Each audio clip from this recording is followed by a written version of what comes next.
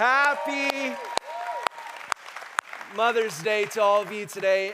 My name is James. I'm one of our pastors. You might be wondering, why is James in a suit today? Well, our story that we're going to get into in a minute talks about being in a courtroom. And so for visual communications reasons and for Mother's Day and just because, God's doing a work in me. And if you've been with me in this church for 5 years, I had a mop, I had rips in my jeans. And so by the grace of God, that's my message. Good night. Hey, you know what? While I'm up here, though, and before we even get started, I just want to name some things and just say this. I recognize that on Mother's Day, for a lot of us, this can be a difficult weekend, a difficult day. Some of us have lost our mother.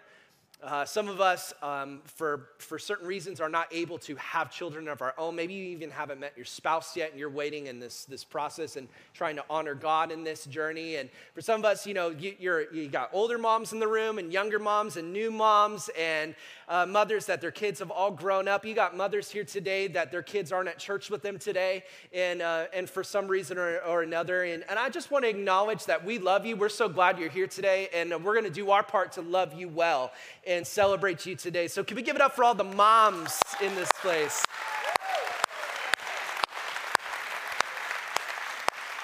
And depending on where you're from, you might say mums, right? But, and also, thank you. And also, Pastor Stewart and I, we're the men in black today. So as long as I'm Will Smith, okay? All right, thank you.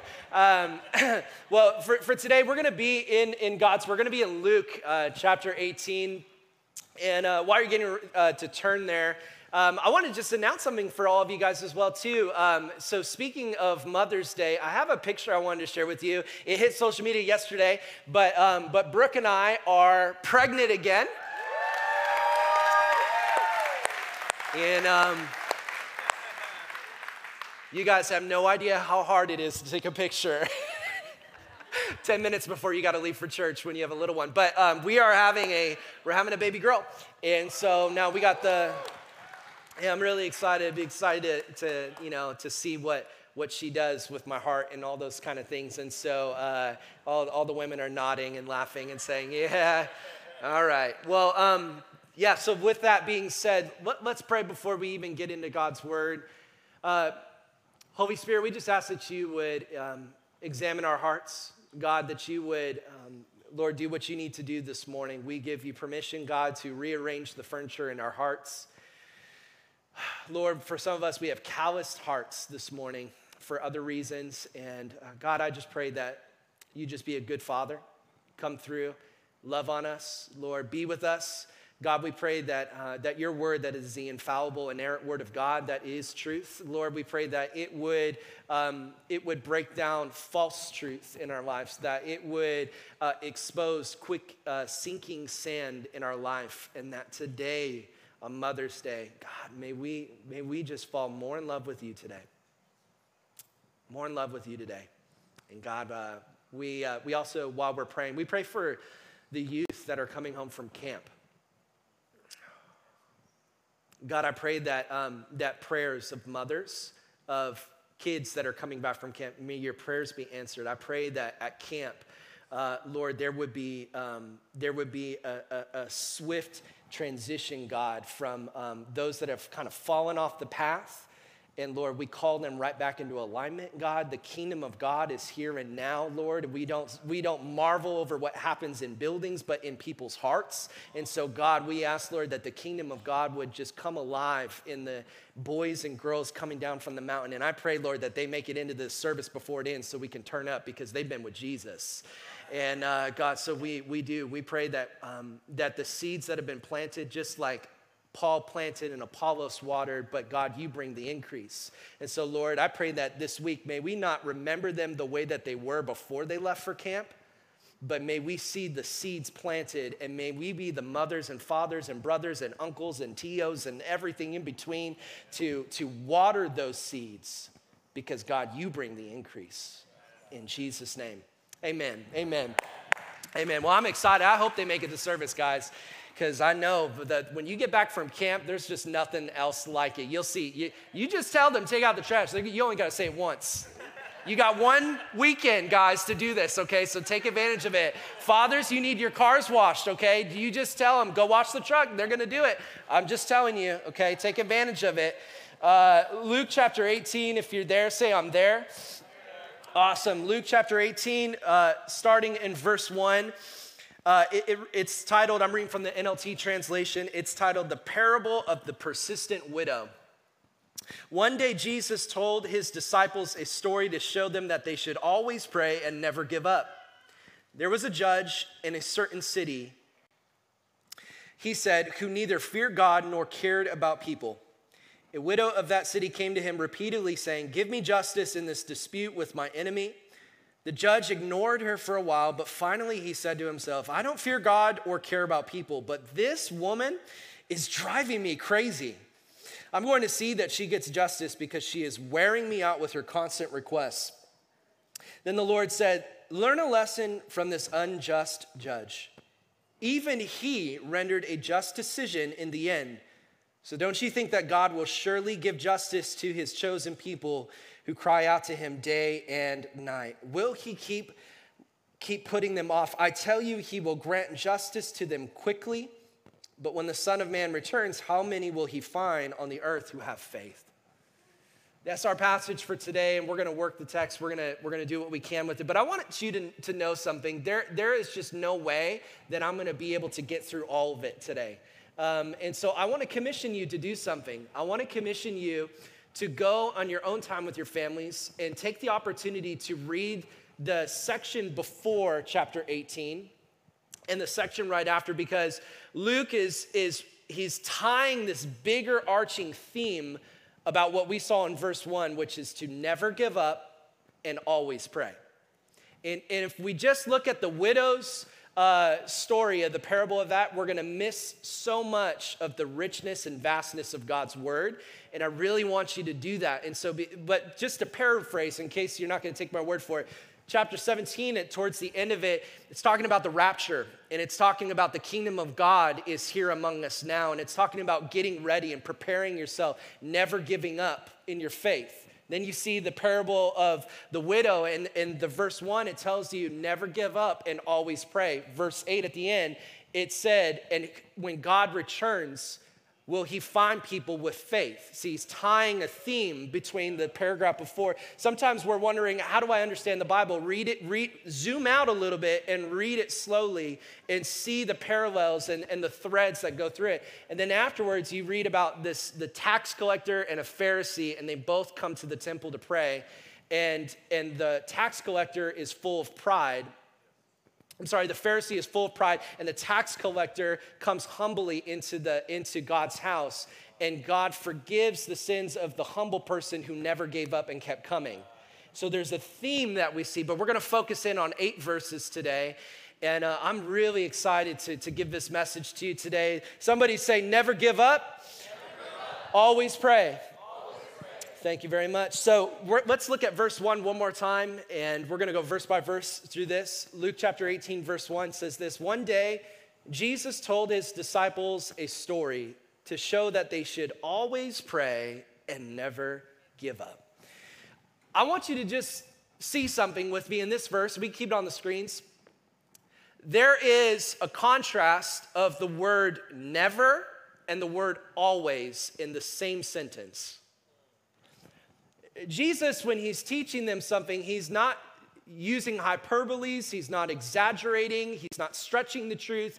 He really does mean that we should never give up. And he really does mean that we should always pray. Now, if you've ever been, one of those people like myself where we look at verses like the Apostle Paul says, pray without ceasing, you're like, does he literally mean that I should always be praying like all the time? And Tyndall, the person who wrote the commentary for the New Living Translation, he said it really good. He said it this way. He said about prayer, persistent prayer. He said to be persistent in prayer and not give up does not mean to subject oneself to endless repetition or painfully long prayer sessions. Being constantly in prayer means keeping our request continually before God as we live for him day by day, believing he will answer. So to always be ready to pray, to never give up. It's more about the moments at the table where it seems like an inconvenience and someone brings something up and you put your fork down and you say, let's pray about it. You have a spirit that's always ready to pray. You always are putting even your own requests before God, never giving up. And it's, for some of us, step one is just starting to pray. And let's recognize that. Not all of us pray. Another step, maybe for somebody else who's been walking with Jesus for a little bit, it's learning to continue to pray, right? Because it's one thing to say a powerful prayer one time. It's another thing to keep contending with powerful prayers for that miracle that you haven't seen come.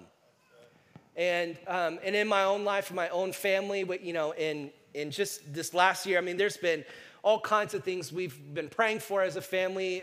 In my own life, there's people in this church that I've been contending for prayer for certain things. And it would be easier on a morning like this to talk about never giving up in prayer by just preaching Luke 11, which talks about a neighbor who has friends visiting at midnight and he says he has no food.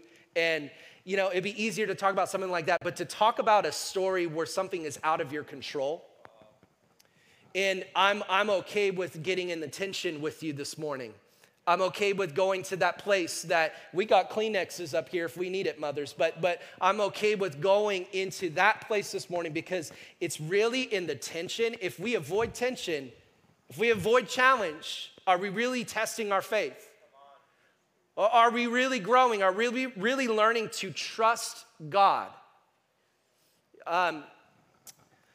We can look from Genesis 1 to Revelations 22, the entire Bible, and we can see that the word prayer is mentioned at least 313 times.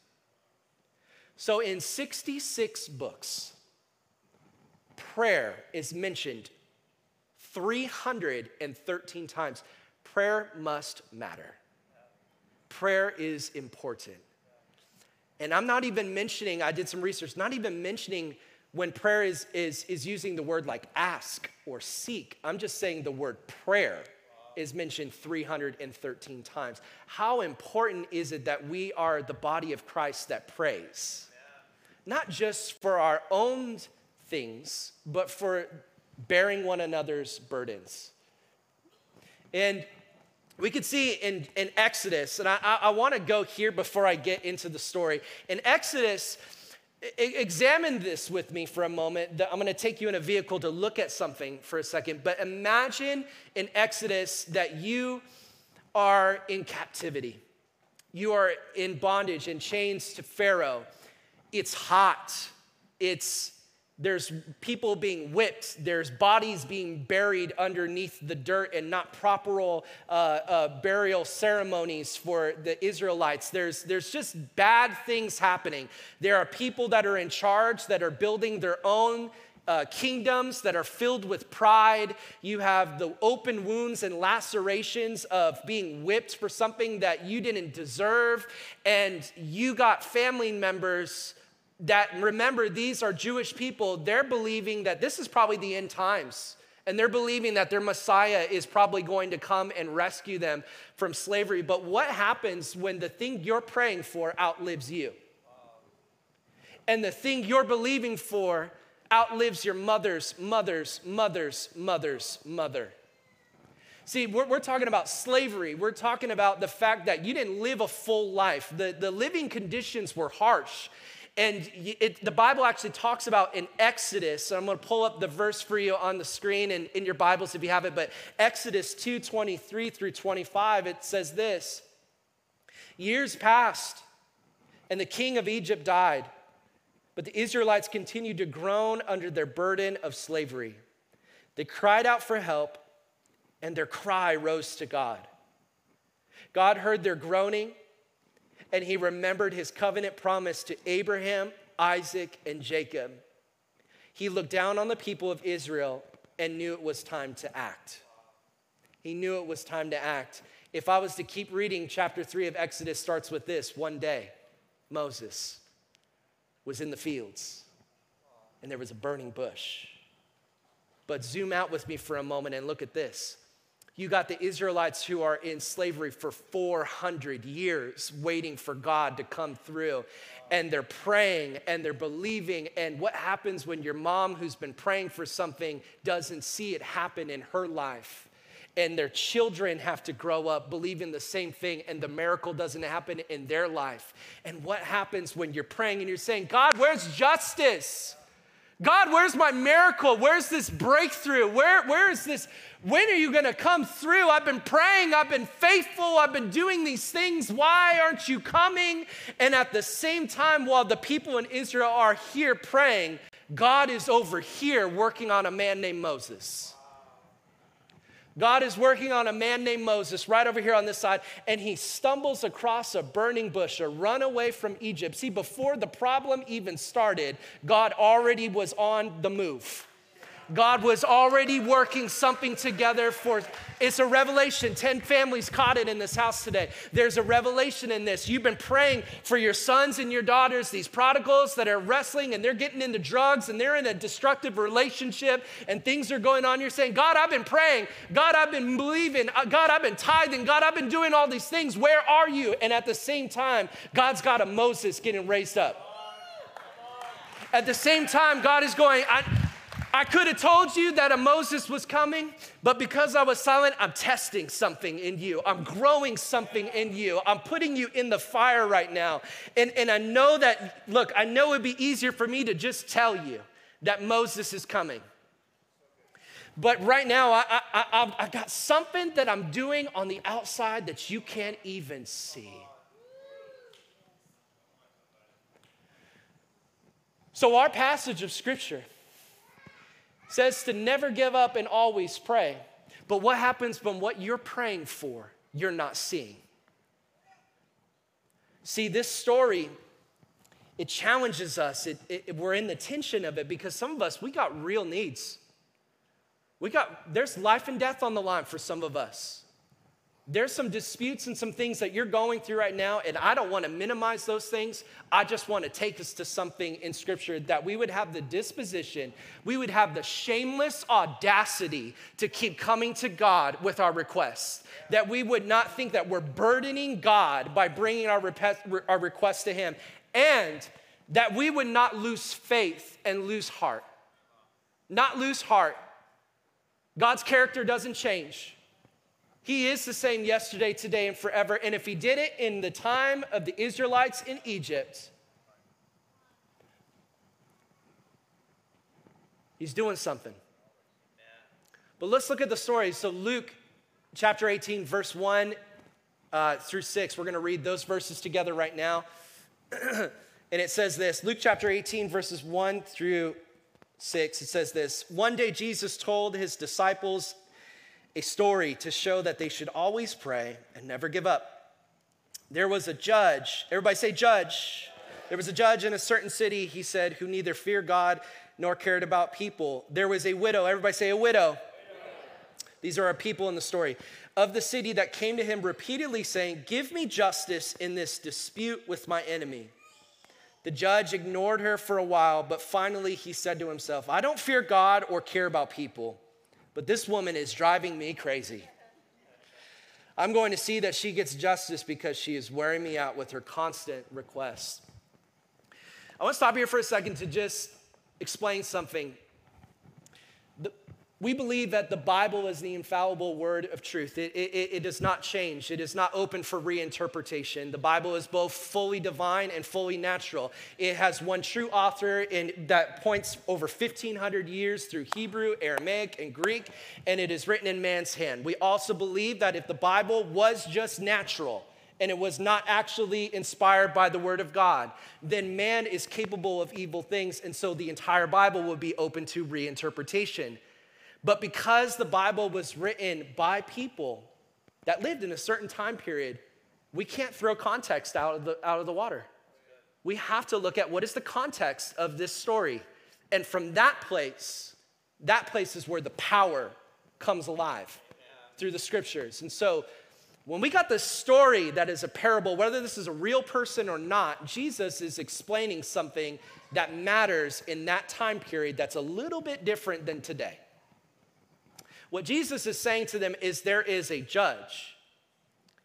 There's a judge, an unjust judge. And in Jewish culture in that time period, judges were appointed by Rome. So you got Jewish people and you have Rome, and they have some dispositions and some stigmas against some Rome people. And so you have this judge who's not from around here, who doesn't care about people and doesn't care about God. And then you have a widow. Now imagine the disciples are breaking bread with Jesus at nighttime, and they're saying, Jesus, teach us how to pray. And he says, okay, if I'm gonna teach you about pray, you should never give up and you should always pray. Let me tell you a story about an unjust judge. Immediately they think Rome. Secondly, he says, and there's a widow. Now, a widow in that time period is very, very, very different than today. Because a widow in that time period, if you were an orphan, what would happen is you would still inherit your father's inheritance, right? We see that with the prodigal son, right? When he says, I want my inheritance now, and he goes and he squanders it. So if you're an orphan and you lose your father, you still inherit everything. You're good. But if you are a widow in the Jewish culture of that time period and your husband died, you did not inherit everything that he owned. You were told by judges to maintain it until you remarried, and then you lost it. So what I'm really trying to get us to is this. We're not just talking about somebody who lost someone. We're talking about somebody who's about to lose everything. We're talking about somebody who's going through something where, have you ever felt like your situation was outside of your control, church? Have you ever gotten on your knees and prayed for something and you knew that if I kept holding on to the grip in my control, I'm never gonna win this battle? But there's something when you have to put your trust in someone else. This is what we're talking about here. We're talking about a woman who thought she hit rock bottom when she lost her husband and then found herself in an even darker place. I'm about to lose everything, my home, the place where I had a family here. Me and my husband, we would break bread here. I'm about to lose those things. And she has to put her trust in an unjust judge. I would say that the odds are not in her favor. Would you agree, church? And yet, so she comes to the judge, and we got to look at the story within the story. We got to make the story come alive, okay? Because this applies to us today, okay? This unjust judge is in his home, and imagine just there's a widow who comes and knocks on the door. Excuse me, Your Honor, and she's looking nice, because everything communicates in the story, right? And she's looking nice, and she's saying, Your Honor, my husband passed away, and I'm about to lose everything. I have nowhere else to go. Will you please settle this dispute with my enemy so that I can have a roof over my head, so that I can have a place to live? And he closes the door in her face. But instead of turning away and taking matters into her own hands and doing something like putting a hit out on the judge, she comes back again. And this time she comes back and she waits by his chariot. And he comes outside the door and he's forgotten long about her, and it's been hours, and she's standing out there in the sun by herself, barely has enough money to probably put food on the table, just trying to maintain things.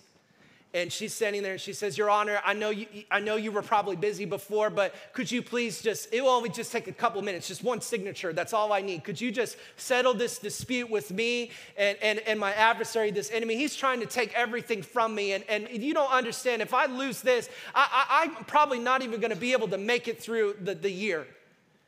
And he just gets in his chariot and he says, well, you know what the Jewish law says.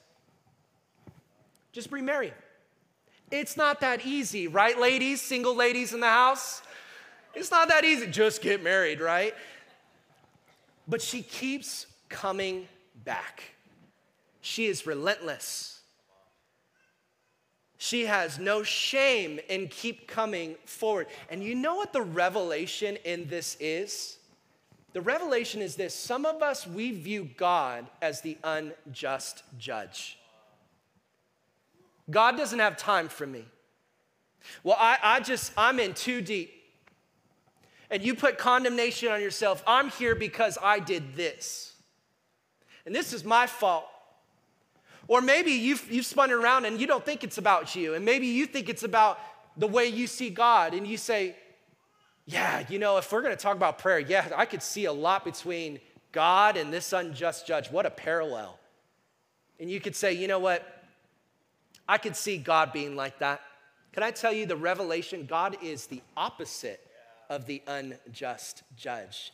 In learning who the unjust judge is, we learn and we see who God is.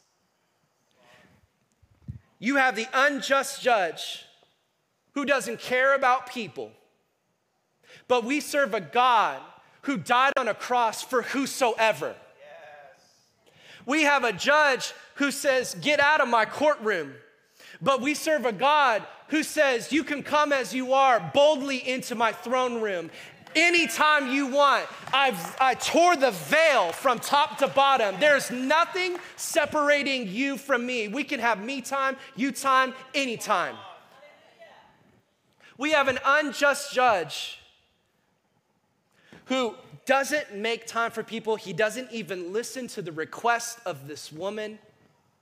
But we serve a God that in Romans chapter 8 says that when we don't even know how to pray for the thing that we are up against, the Holy Spirit intercedes on our behalf. The Holy Spirit starts praying with you, pleading for the Father to move. So God is really nothing like this unjust judge. And yet some of us have come in here today and we just think that I'm the unloved person, that God is somehow against me. No, God is for you. God makes the sun to rise on both the wicked and the righteous. God's way of seeing things is not our way.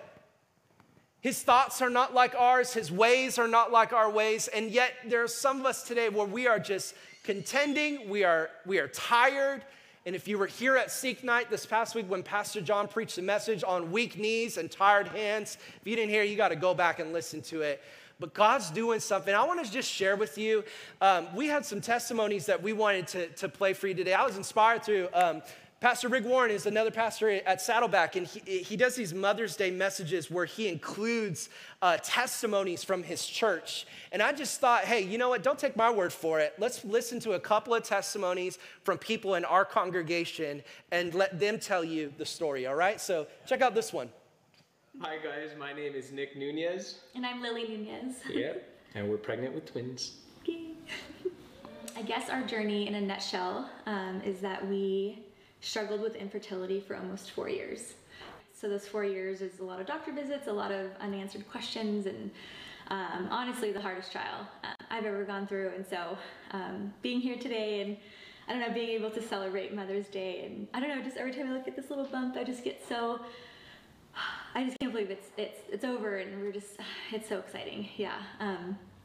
But our journey was tough, and I know some women struggle more, and so my heart goes out to women during this time, Mother's Day, for sure. I guess if you're waiting and desperately wanting something for 4 years long, like it's gonna be hard no matter what you're waiting for. But I desperately wanted to be a mom, and so 4 years of that, of really wanting that, with tried everything, like my faith, my happiness, our relationship, our finances, other relationships that we've had. It's hard to convey, and obviously people that have gone through infertility know that quiet suffocation, I guess you could say. It's just hard. You're being squeezed. Yeah. But the cool thing in our journey is that we kind of hit a rock bottom. Yeah. And then we're like, you know what? We got to lose control. And the thing that spoke to us the most was Deuteronomy 8. Well, for me, was Deuteronomy 8, where Jesus talks about like how he's going to squeeze you and test you to see what's in your heart and to see whether you're going to keep his commandments or not. And so from there, for me, I was like, okay, we're being squeezed. How are we responding? Are we trusting? Are we spending time with Jesus? Are we trying to find our joy and strength in him? And so keeping the faith and kind of like stirring ourselves and our spirits that way, and then like activating faith a little bit more was super important. So Deuteronomy 8, that was big for me. The biggest thing that I definitely learned during this trial was growing my faith, really faith for sure. And I think the thing specifically about faith that I learned is that it's a daily choice. It's a daily decision to choose to believe that God is good. You have to be willing to let go of control and trust that God's got you. Like Proverbs 3:6, if we can acknowledge Jesus, if we can acknowledge him, he will direct our paths. Yeah, happy Mother's Day, you guys. And specifically for those that are struggling like we did, we want to give you hope and not give up, and to really battle with your faith and hold on to it. So fight the good fight. Jesus is good. Happy Mother's Day.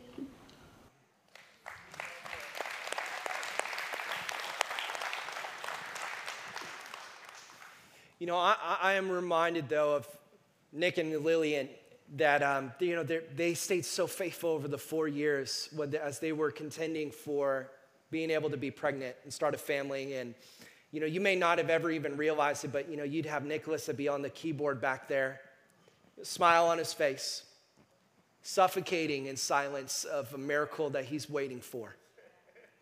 You'd have Lillian that would be ministering to teenage women wanting a daughter of her own. And, in a moment like this service, we could certainly talk about always praying and never giving up, but it is almost negligence to not acknowledge there are harder passages of Scripture that we have to step into boldly to talk about, because there are, even in my own journey, sure, I've seen God heal my wife of lupus, an autoimmune disease that we were contending for 2 years for God to do. She would carry a bag of medicine around with her, and she'd pop those in. There'd be good days and bad days she'd be in bed and days that she'd get out and walk. And there were people that told me God doesn't heal today, and I challenged that, and I walked away, and there was just a season. But you know what, looking back, as I can sort of see that as a chapter in my journey with my walk with Jesus, I don't regret that season. I don't look down on that season, because what it did for me is it provoked me to there was an undercurrent, like your feet in the water, something pulling you. The grace of God pulling you into the Word, pulling you into prayer meetings, pulling you in your car to put worship music back on. There's an undercurrent that is pulling you by the grace of God. You can't see it, but you feel it, and it's provoking you. And it was the testing of being in the fire. That season, I would not be the preacher and the pastor and the father that I am today had it not been for that wandering season. And I had friends that were like Job's friends that said, it's because of this and that. Shake it off. Keep believing. Keep contending. Keep putting your requests before God. Never lose the spirit of somebody who's saying, I'm willing to go to prayer right now. You want to pray for, if you say something to someone else and they say, let me pray for you, you better accept that prayer. Even if it is an inconvenience, even if you're so tired of people praying for you and so tired of people wanting to be the rescuer of your situation, where two or more are gathered, there he is in the midst.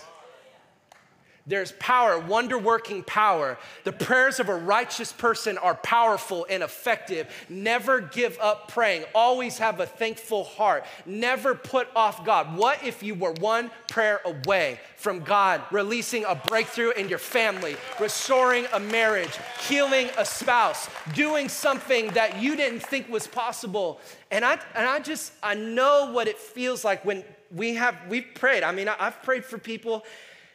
I've seen somebody that I used to pray for up here. His name was Danny, and he died of cancer. And I prayed for healing over him.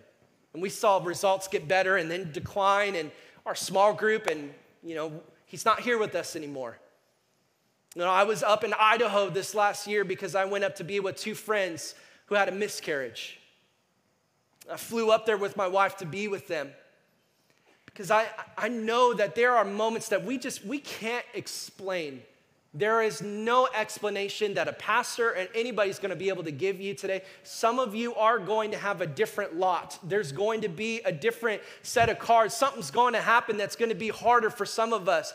But on the flip side of that is, you know what? I would say to you, if you are going through a hard season right now and you're facing something that is outside of your control, you are a greater testimony of the goodness of God if you stay faithful than anything I say up here with a microphone.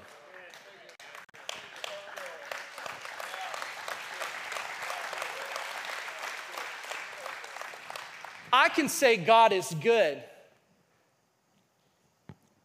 but I want to hear it from somebody else who's in the fire. It's easy to look around and you're going through it. Don't give up. Remember, we got to look at the passage of Scripture and zoom out. There's a rapture coming. There's a time coming. God is coming back. Don't lose your faith. Don't get caught up in what self-help books and philosophy and man's empty ways of thinking. It is quick sinking sand. There is no other foundation than the Word of God. Jesus is the way, the truth, and the life. He is not a way. He is not an option of truth, a concept of truth. He is truth, and He is the life. He is the only life. There is resurrection through Jesus Christ. There is healing available through Jesus Christ. There is breakthrough available through Jesus Christ. And it is hard to be the person up here to say that when I know what some of you are going through. It is hard, but if I don't say it, who will? We have to believe that God's character does not change. He is a loving Father. He does have a kingdom that there is no sickness. He does have a kingdom that there is no sin, no darkness. And if you read the passage before, Jesus says to the Pharisees, the kingdom of God is here and now. But he says you won't see it like lightning. You won't be able to point it out, but it's already here. We have a kingdom that is unshakable. We serve a God who's still seated on a throne. And even though it is here and now, we still with veiled eyes cannot see the fullness of that kingdom. But if we don't have the faith in this season, we're not going to see the kingdom in the next. Don't lose heart. Keep fighting the good fight of faith. Got to release control. You have to release control. You have to put your faith in Jesus. I believe that God has given us wisdom. God has given us doctors and lawyers and police officers and counsel, and all those things are great. And yes, please take advantage of those things. But please also do not throw out prayer. Please also do not throw out that God could come through the same way He did for the Israelites. God could come through for you. I want to share with you another story, and this one, it's really close to home. This one's about my parents and their journey with me as a prodigal son. And I wish I could give you the unfiltered 30-minute version of this, but you're going to get the 3-minute because you have lunch reservations. You're like, thank you, Pastor. And before I share that, though, I felt like this weekend might have been the biggest stakes weekend for me being up here of all the messages I've given over the years. Because there are sons and daughters that came with mothers today. You are far from God. And you know it. And you know the truth, but you're rejecting the truth. And there are years, 5 exactly, that I would go to church with my mom on Mother's Day. I was hollow. I had shipwrecked my faith. I had no conscience. I was dead inside, angry, distant, far. And as I stared this way and I look at the stadium seats in the back, where some of you are sitting right now, if I was to rip the carpet up, your name is written on a Sharpie.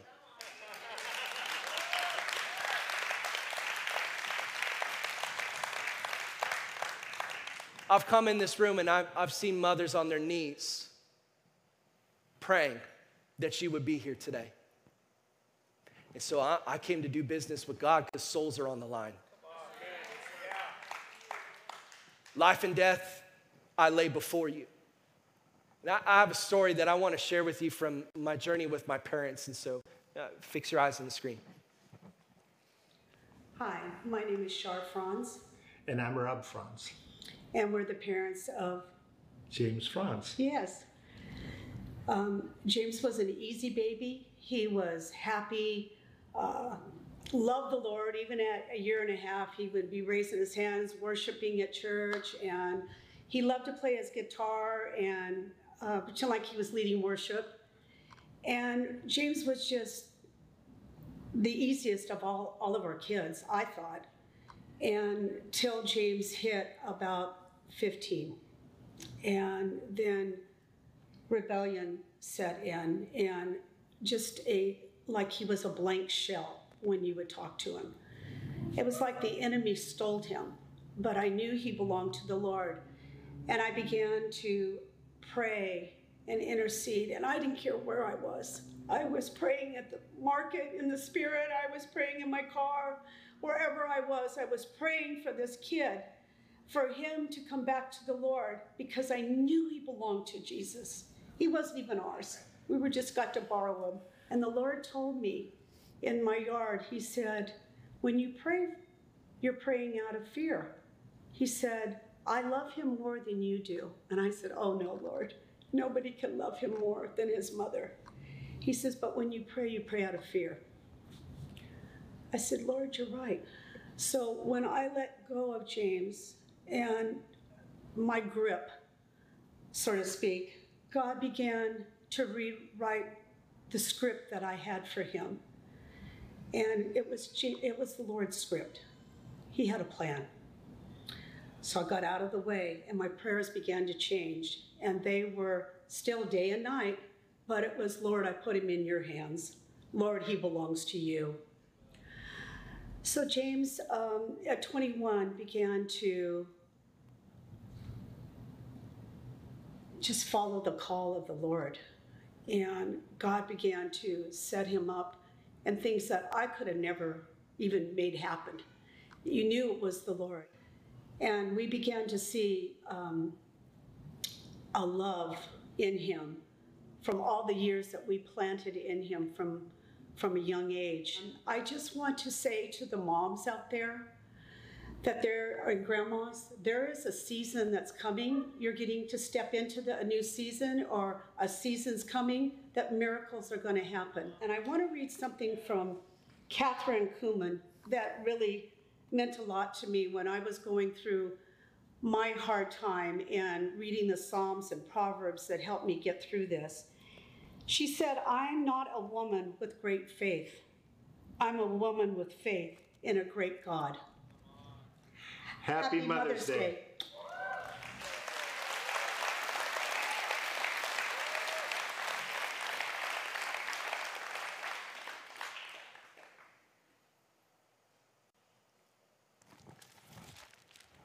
As we get ready to close this service, I hope that this is all the evidence that you needed. God's faithful. His faithful love endures forever. The battle that you're fighting that you have not seen victory in does not mean the battle is over. When Goliath did end up standing before King Saul and nobody would fight Goliath, God was already preparing a David to come. He was already preparing him in the field, preparing him with the lions and with the bears. God has already prepared you for the fight that you have to face. You know that the book of Exodus, I referenced it before, but during this service particularly, I want to share something that is tailored to the room, the people in this room. Every service was different a little bit because there are souls here that God is after. Exodus 20, I don't have it on the screens. Exodus 20, verse 5. You must not bow down to them or worship them, for I, the Lord your God, am a jealous God who will not tolerate your affections for other gods. I lay the sins of the parents upon their children, and the entire family is affected, even the children in the third and fourth generation of those who reject me. But I lavish unfailing love for 1,000 generations on those who will love me and obey my commandments.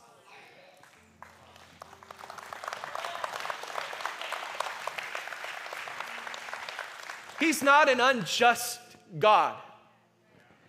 He says the sins, the battles that we don't face today, the bondage to pornography, the drunkenness, the adultery, the greed, the things, the idols that we place before him, if we don't tear them down, those battles get passed down to our children's children's children's children. But he says, if there are people who love me and will be faithful to my commandments, I will bless them for 1,000 generations.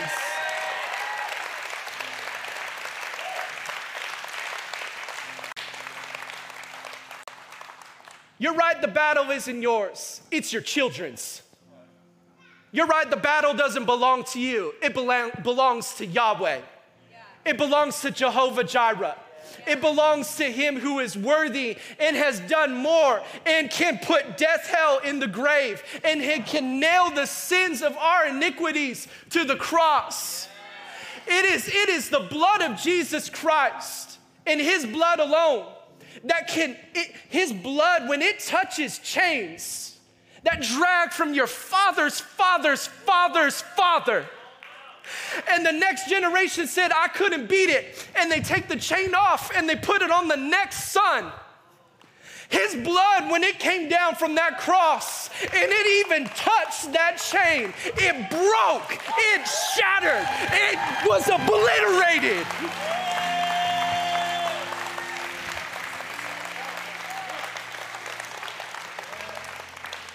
Don't stop fighting for what you believe in. Don't stop praying.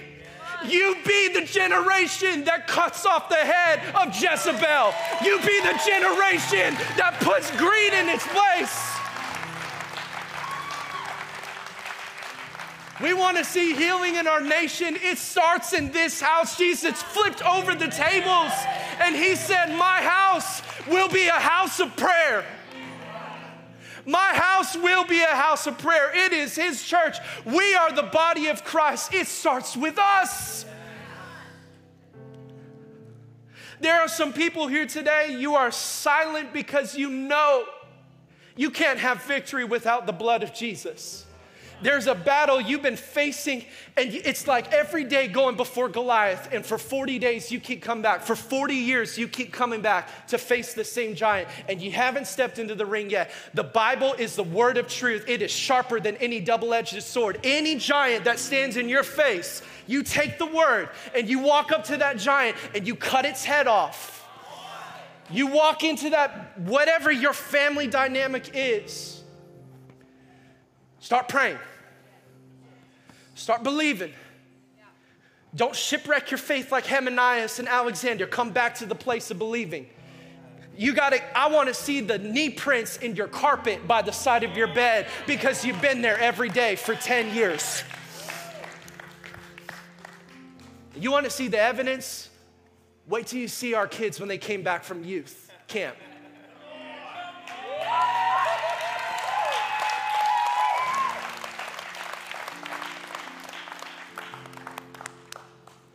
Listen, I'm not going to hold the service longer, but I do know that there is business to be done with God today. And so carry this with you to the dinner table, to conversations. Go back and read the chapter before and the chapter after. But I will not end this service without giving an altar call. So with every head bowed and every eye closed in this place, if you need to confess your faith in Jesus Christ, repent of your sins, turn away from them, and surrender your soul over to Jesus, now is that moment. You can't bank your salvation on your parents' faith or your mother's faith. It's your decision. And the beauty of that is that God decrees it in His word. It is your moment right now. If you want to give your life to Jesus ever so boldly, just shoot your hand in the air and let me see that hand. As a pastor, I want to know who I'm praying for, who I'm praying with. We're not just going to do a salvation prayer. We're going to pray some chains off. We're going to pray some things off. We're going to release something right now. But I saw one hand over here. I'm looking in the back. I'm looking for some prodigals. Anyone? Thank you. Thank you. I see a hand right here as well. Thank you. I say thank you because I get to meet you in eternity by the grace of God. But let's pray together right now. Talk to Jesus. Say something like this. This is you maybe taking that first step of learning to pray. Maybe it's your 1,000th step. Maybe it's a rededication, but you know you got to do it right now. So this is your moment. Say something like this. Jesus, I confess my need for you. I relinquish and surrender control. I put you on the throne. You are the Son of the living God. I ask for your forgiveness for my sins, and may you wash me clean by the blood of Jesus. From this day forward, I am born again, forgiven, and set free. From this day forward, I unbreak the shackles around my ankles. And from this day forward, I declare, he who has done exceedingly and abundantly will do more than I could ever ask or imagine, in the mighty name of Jesus Christ. And the church said, amen. Stand on your feet.